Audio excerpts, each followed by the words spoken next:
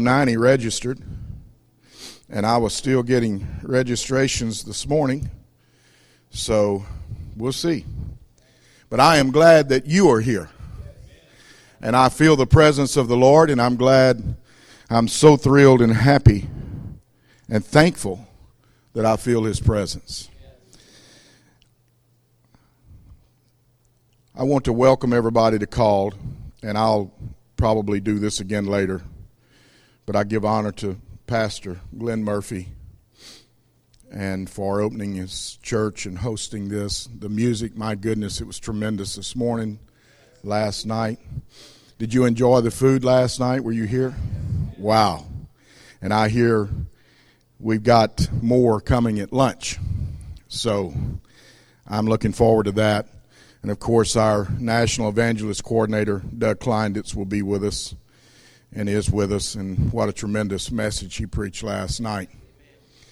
And I give honor to Brother Bunch. Brother Thomas will be hearing from later, and Sister Jennifer Williams. Any of this that you hear will be on podcast later. I don't know, how long does it normally take you guys to get it up? 24 to 48 hours. So you'll be able to go to the Grace website and pull that up. And please help me remember to announce that later after everybody eats lunch.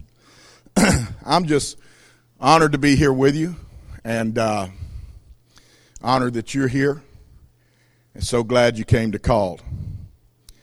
I believe you'll leave here challenged in your spirit, and it'll help you in the days and weeks to come. Ephesians 4:1, I therefore, the prisoner of the Lord, beseech ye that ye walk worthy of the vocation wherewith you are called. If I were to title this morning, I would title it A Distinct Call. I'm just going to talk to you a little bit. This may be the strangest, they've got me down as keynote, so it may be the strangest keynote you've ever heard in your life. We're just going to talk.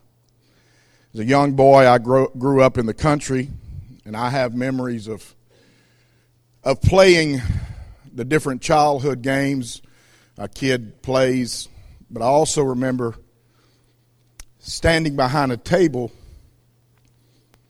in our living room every so often preaching to an imaginary audience.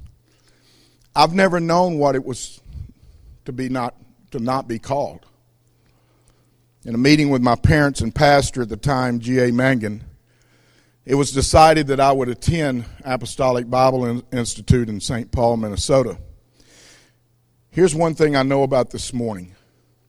I wrestled with what to do here, and I kept coming back to what I'm going to talk to you about. So even though there's only a few of us here, there's somebody here that I am talking to today, and I do realize that completely. After 1 year in Bible college, I came back home ready to chase hell with a water pistol and turn the world upside down. I had several meetings when I was 19 years old, revivals that were very successful, blowout services, people receiving the Holy Ghost. And as a young evangelist, I felt like I was headed to high places. I kind of related to Brother Kleinditz and what he was talking about last night. My exuberance was short-lived. I arrived at camp meeting that year, 1979, ready to schedule with every pastor that had a calendar with him, only to have my ambitions kicked to the curb. And I had an experience at that camp meeting that is my fault, because I took my eyes off of God and I put it on man and something that took place during that camp meeting, and it sidetracked my calling. I'll never forget the week after that camp meeting, getting no less than 5 calls from 5 different pastors asking me to hold revivals for them.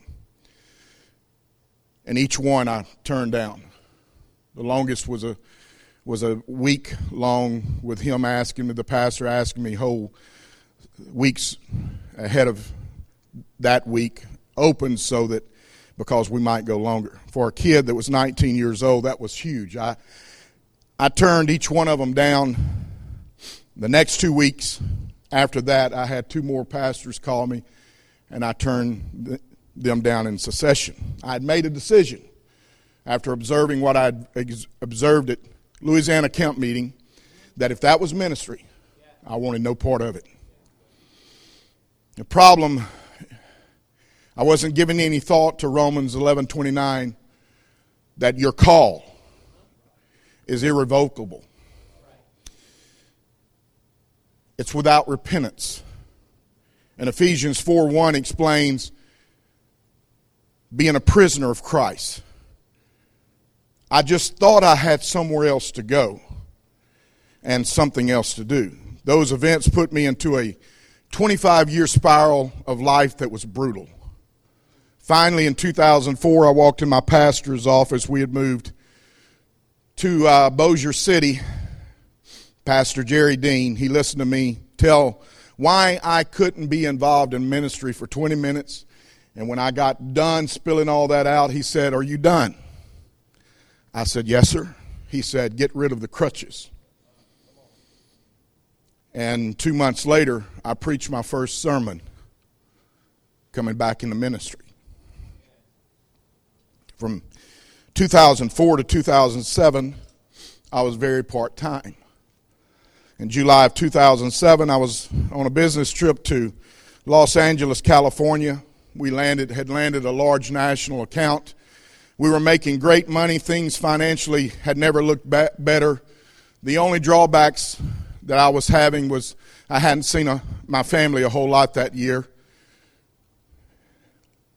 Won't ever forget sitting down in a recliner in a hotel room in Los Angeles. We'd had a great day. We'd made a good amount of money.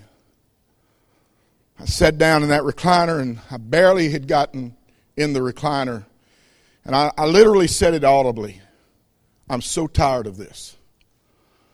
Right back at me, as clear as I've ever heard or felt or thought. "When are you going to stop chasing the dollar and do what I want you to do?" I came out of that recliner to the edge of the bed. I wept rivers that evening. I don't know how long I was there, but when I got up from it, I was committed. It was a distinct call. I had 3 more weeks of wrapping things up with the account. We were working. I flew to Chicago for a week, then to Denver for 2 weeks, then home. By the way, Brother Doug Kleinditz just happened to be in Denver. Just happened. Just coincidentally. Just by accident. Probably a mistake. But he was speaking at a conference in Denver at the same time that I went there to finish this account out. And I had met him in Bossier. He had been in an extended revival there. And so I knew he was at that in Denver. So I went to the conference. Great move of God that night. Brother Klein just called several to the front to help with the altars, including me. He saw me in the audience, and he asked me to come help. So I was leaving. I went to tell him goodbye, and he said to me, "It won't be long until you will be in full-time ministry." In fact, I don't like putting time limits on dates and stuff, but I feel it strongly that it will be within the next weeks, no longer than 6 months. He didn't know, but he was confirming an encounter that I had had just a couple of weeks earlier in a hotel room in Los Angeles, California. I finished the week, flew to Dallas. My wife, Melissa, who's here, picked me up at the airport, and I geared up for war. Any of you guys that are married to a Cajun lady, you'll understand. And if you're a Cajun lady, you understand. I was about to break to her that I was about to quit my job, making good money, and I was going into full-time ministry. Now, what you've got to remember is that up to that point that year, this is July, I had preached one time. I'm going full time, Brother Murphy. But I had heard from God. I knew that I had had a distinct call to his work. I was willing to face whatever opposition, answer all of her concerns. But I knew at the end of the day, as they say, I had to answer God's call. So she picks me up. We get out of Dallas, headed to Shreveport. She was driving. I let us get out of town just a little bit so she wouldn't drive off the road and kill me. Told her I needed to talk to her. I said, I need to go to full-time ministry. Now remember how many times I'd preached that year. I felt like 15 minutes went by. I'm sure it wasn't that long, but nobody was saying anything. I had been taught well as a salesman. The first, after you present your case, the first one to say something loses. Meaning you lose your deal, whoever says. Either they're going to buy or you're going to lose the sale. Finally, she said, well, if that's what you feel, then that's what we should do. If I hadn't have been strapped into the car by a seatbelt, if the door had been open, I would have fell. Brother Bunch, I'd have hit the pavement.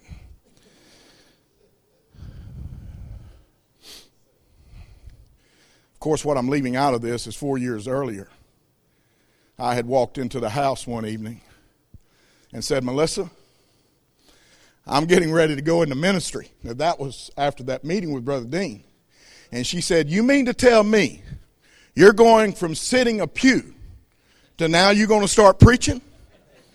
I totally broadsided her. Anyway, it was a major confirmation that what I was feeling was from God to go into full-time ministry. I finished all the loose ends up within a month. I was in full-time ministry. Made myself available within a few weeks. I had several places to preach. After that, for 11 years, I preached full-time, with the worst year being that we only preached 43 weeks out of 52. My average was 47. God blessed us with places to go.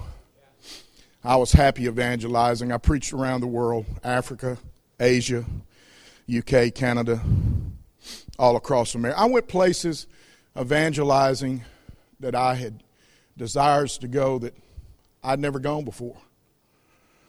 I was blessed to preach in small churches, large churches. As far as I was concerned, I was an evangelist lifer.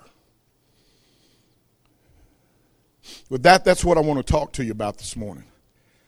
I've laid all the foundation to get to this point. Again, I refer back to the part of the scripture I read at the beginning. I, therefore, the prisoner of the Lord. Being captive to Christ means we have surrendered everything. We are captive to Christ. We're not our own. I'm not saying I'm perfect. I understand completely that I'm absolutely still a work in process. But one thing I learned during 25 years of spiraling out of control, I never want to be outside the will of God ever again. The hour and day we live in has absolutely rocked us. It has rocked us into a microwave mentality. We pray, we fast. If it doesn't happen right then it must not be the will of God. Or we put it off as something else. Bottom line, we forget about it. Back to I'm the happy evangelist. My wife is happy to be the happy evangelist wife. As far as we were concerned, we were evangelist lifers. I would even get upset at those that had attitudes toward evangelists. That evangelizing was a stepping stone to pastoring or missions, etc. I still do. I, for one, understand the vital importance of the evangelist, their role within the fivefold ministry. And we have individuals like the Apostle Paul that are called to be an evangelist. They are not stepping stones to anywhere. They are in their role. Back to I'm just a happy evangelist. Several years ago, within a 9 to a 12-month period, I had several men of God whom I respect and think a lot of say to me at various times, "You're going to pastor." Of course, it wasn't happening right then. I can honestly tell you I wasn't feeling nothing about pastoring. That's probably a good thing, because during that time I had several churches talking to me, asking me to pastor them. I felt nothing, wasn't interested, actually began wondering how these men of God had missed it so badly. A couple of years ago, while at a conference in Kansas City, at the end of a prayer meeting, several ministers with Brother Gleason and Brother Kleinditz, before they were to go out and minister, Brother Rick Marcelli spoke to me. No one had been given words of prophecy. Brother Marcelli spoke up and said, "I have a word for Brother Fletcher." We were getting ready to walk out of the room. He said, "You're going to pastor. When you get to that place, you will immediately know it. And as you begin pastoring there, it's going to be so comfortable, it will feel like an old pair of shoes. In other words, it will feel like you have been pastoring there for years. God is preparing that place for you right now. There are people in that place that only you can reach. They need you." What you have to understand at that point, there had already been 3 or 4 men of God come to me. I was already in denial of it. Within a few months of it, after a couple more had told me they felt like I was going to pastor, I'm just putting it down, they have missed this. Because it wasn't happening then. It wasn't taking place right. I was in the microwave.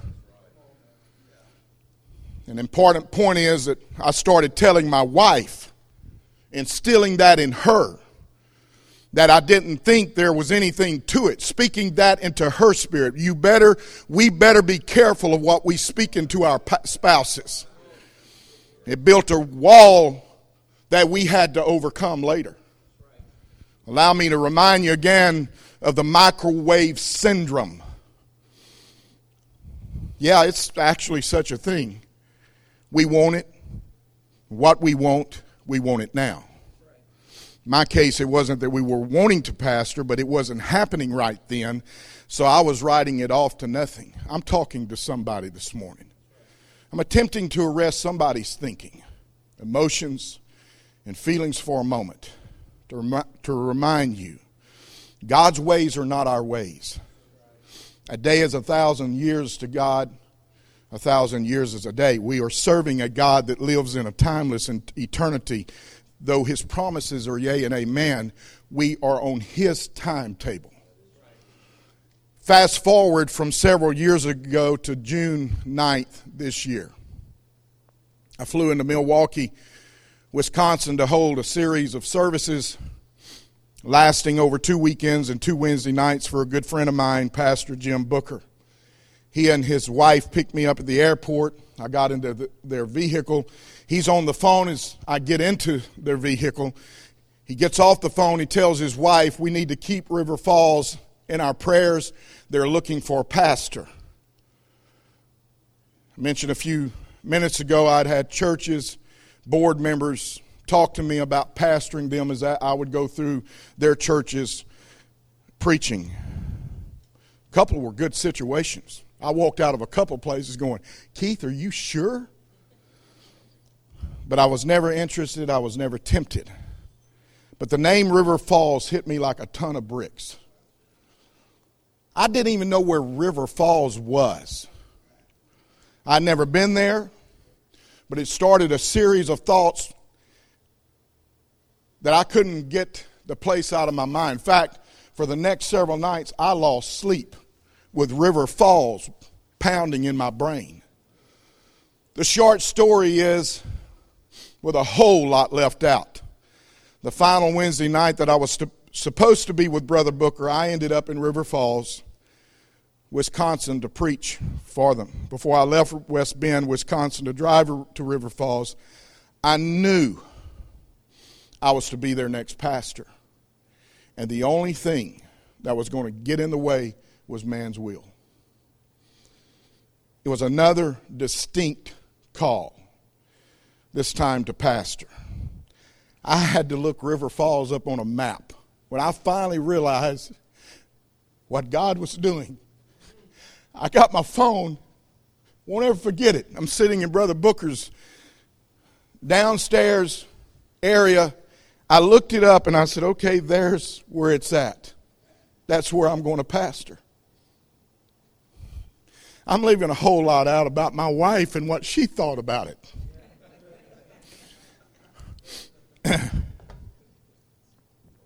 But when I crossed into the city limits of that town, I wept like a baby. When I stepped into the pulpit, I was as comfortable as I've ever been in any pulpit. My schedule for this year had been full up to July the 1st. But after July, it was bare. And boy, I'm going to tell you something. If you know what evangelizing is all about, that's a scary deal. I had went through the last several months between May and July doing something I prided myself in not doing, and that was picking up the phone and calling pastors. Hey, you got a place this fall for me? I was sending texts, emails out, nothing. Went to Louisiana camp meeting. All the pastors act like they loved me and was glad to see me, but nobody was asking me to preach because God had a plan. Boy, sometimes I wish he'd say, here's what's happening. 10 years. Here's your 5-year plan. Here's your 10-year plan. But he doesn't do it that way. We all know that. An evangelist without a schedule is scarier than Jason and Freddie on Halloween. Sorry, Melissa. I apologize. I saw the look. Seriously, I'm not a proponent of Halloween. We don't need to help Satan out with any of his stuff. But July the 8th, Apostolic Church scheduled our family to meet the church. There was a bunch of miracles took place up to that point. Just getting us in tune with God and the will of God. We went there on the 8th. The 10th, they voted us in as pastor with 93% of the vote. July the 15th, I was back in Wisconsin pastoring. Within just a few weeks, I told Melissa, Brother Maselli was right. I felt like I'd been there for years. Melissa and I could not be happier to be moving to River Falls, pastoring Apostolic Church. We love the town. We love the area. I don't have time to tell you all about it. I don't want to tell you all about it because you'll try to take the place away from me. I'm just kidding about the last part. We had Pastor Appreciation Sunday, October the 14th. The church gave us cards, blah, blah, blah. 2 of the cards I can show you mention feeling like we've been pastoring there for years. Again, this may be the strangest keynote that you've ever heard. But I'm simply attempting to say, don't give up on your promise. Listen to the voice of God. Don't put it in a microwave. Whatever God is talking to you about, understand that God's ways really aren't our ways. His timing he's not on my and your timetable. He's working all things to our good. And if we will just get that and understand that, and instead of making our own decisions, I had 9 men of God, Brother Kleinditz, that I had high respect of, spoke into my life. And I made the decision, after all, I ran through my story. After all the doofuses, mistakes I'd made, I still made the decision. I knew better. How much more do you need than 9 men of God telling you, God saying that you're going to pastor, and you're going, nope, they don't know what they're talking about, but I do. I'm talking to somebody. We can be sensitive to the Spirit if we will all open ourselves. I've learned some tremendous things through this deal. If I will simply open myself to the will of God, and really, I can preach it, I can teach it, I can talk it, but until I start living it. Just like Brother Kleindus was talking last night, God wants us to come up higher, and we can go there. And there's different levels that we can get to. But I've got to make sure as I'm going through those levels that I'm not putting a blind eye. I'm not taking a deaf ear. And I'm not trying to look at things through blind eyes or scaled eyes. I've got my eyes wide open and my ears wide open and my senses totally exposed to God. Because if I don't do it that way, I can miss something in my life that is absolutely a path and a vein of God to walk in that I can miss, because I know what I'm talking about missing. If I've ever been in a vein and a flow of the Holy Ghost right now, I am right now. So I know what it is to be outside of it and to be in it. And we can make with our own finite minds all of these decisions and all of these things, and we better be careful. And sometimes we just need to slow down and stay in place where we are at. Help the pastor where we are at. Do where we're at with what we've got, with what God has called us to do at that place, at that time. And He will elevate us, and He will take us to different places if we will just put our faith and our trust in Him. Can somebody say amen? So, what I'm attempting to tell people this morning is simply listen to the voice of God. Don't get in a hurry. Now, when God says hurry, run. Give it everything you got. Run with everything you have. But when He says be still and see the salvation of the Lord, we better stop and we better be still. Can somebody say amen? Why don't you stand to your feet? I'd like you to grab the person's hand beside you. And I want you to pray for that individual. Lord, lead and guide my brother. Lead and guide my sister. I want you to just pray that prayer. Let God work through you this morning to pray the prayer that you need to pray for that individual whose hand you're holding, who you're touching right now. And go ahead and pray for the will of God for their lives. Will you do that?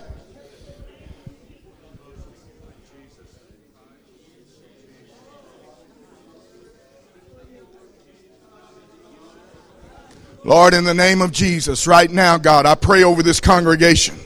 I pray, Lord, in Jesus' name, God, that you would touch each and every person in this house. Lord, that you would lead and guide them. I pray for a divine, Lord, opening of their eyes, opening of their ears. God, help them to see, help them to hear what thus saith the word of God, what thus saith the Lord. God, speak into their spirit right now. God, I pray that you would touch each and every individual. That you would touch their hearts, that you would touch their minds. God, that there would be an uncommon visitation of the Holy Ghost right now in Jesus' name. Help us to receive what it is that you have for us this morning in this place in the name of Jesus. Now somebody start giving Him praise. Somebody worship Him. Somebody thank Him. God, you're able to do exceedingly abundantly more than we can think or imagine. And we thank you, Jesus. Come on, you can do a little bit better than that. Hallelujah, hallelujah, hallelujah, hallelujah, hallelujah. Thank you, Jesus. Thank you, Jesus. You're God Almighty. Hallelujah.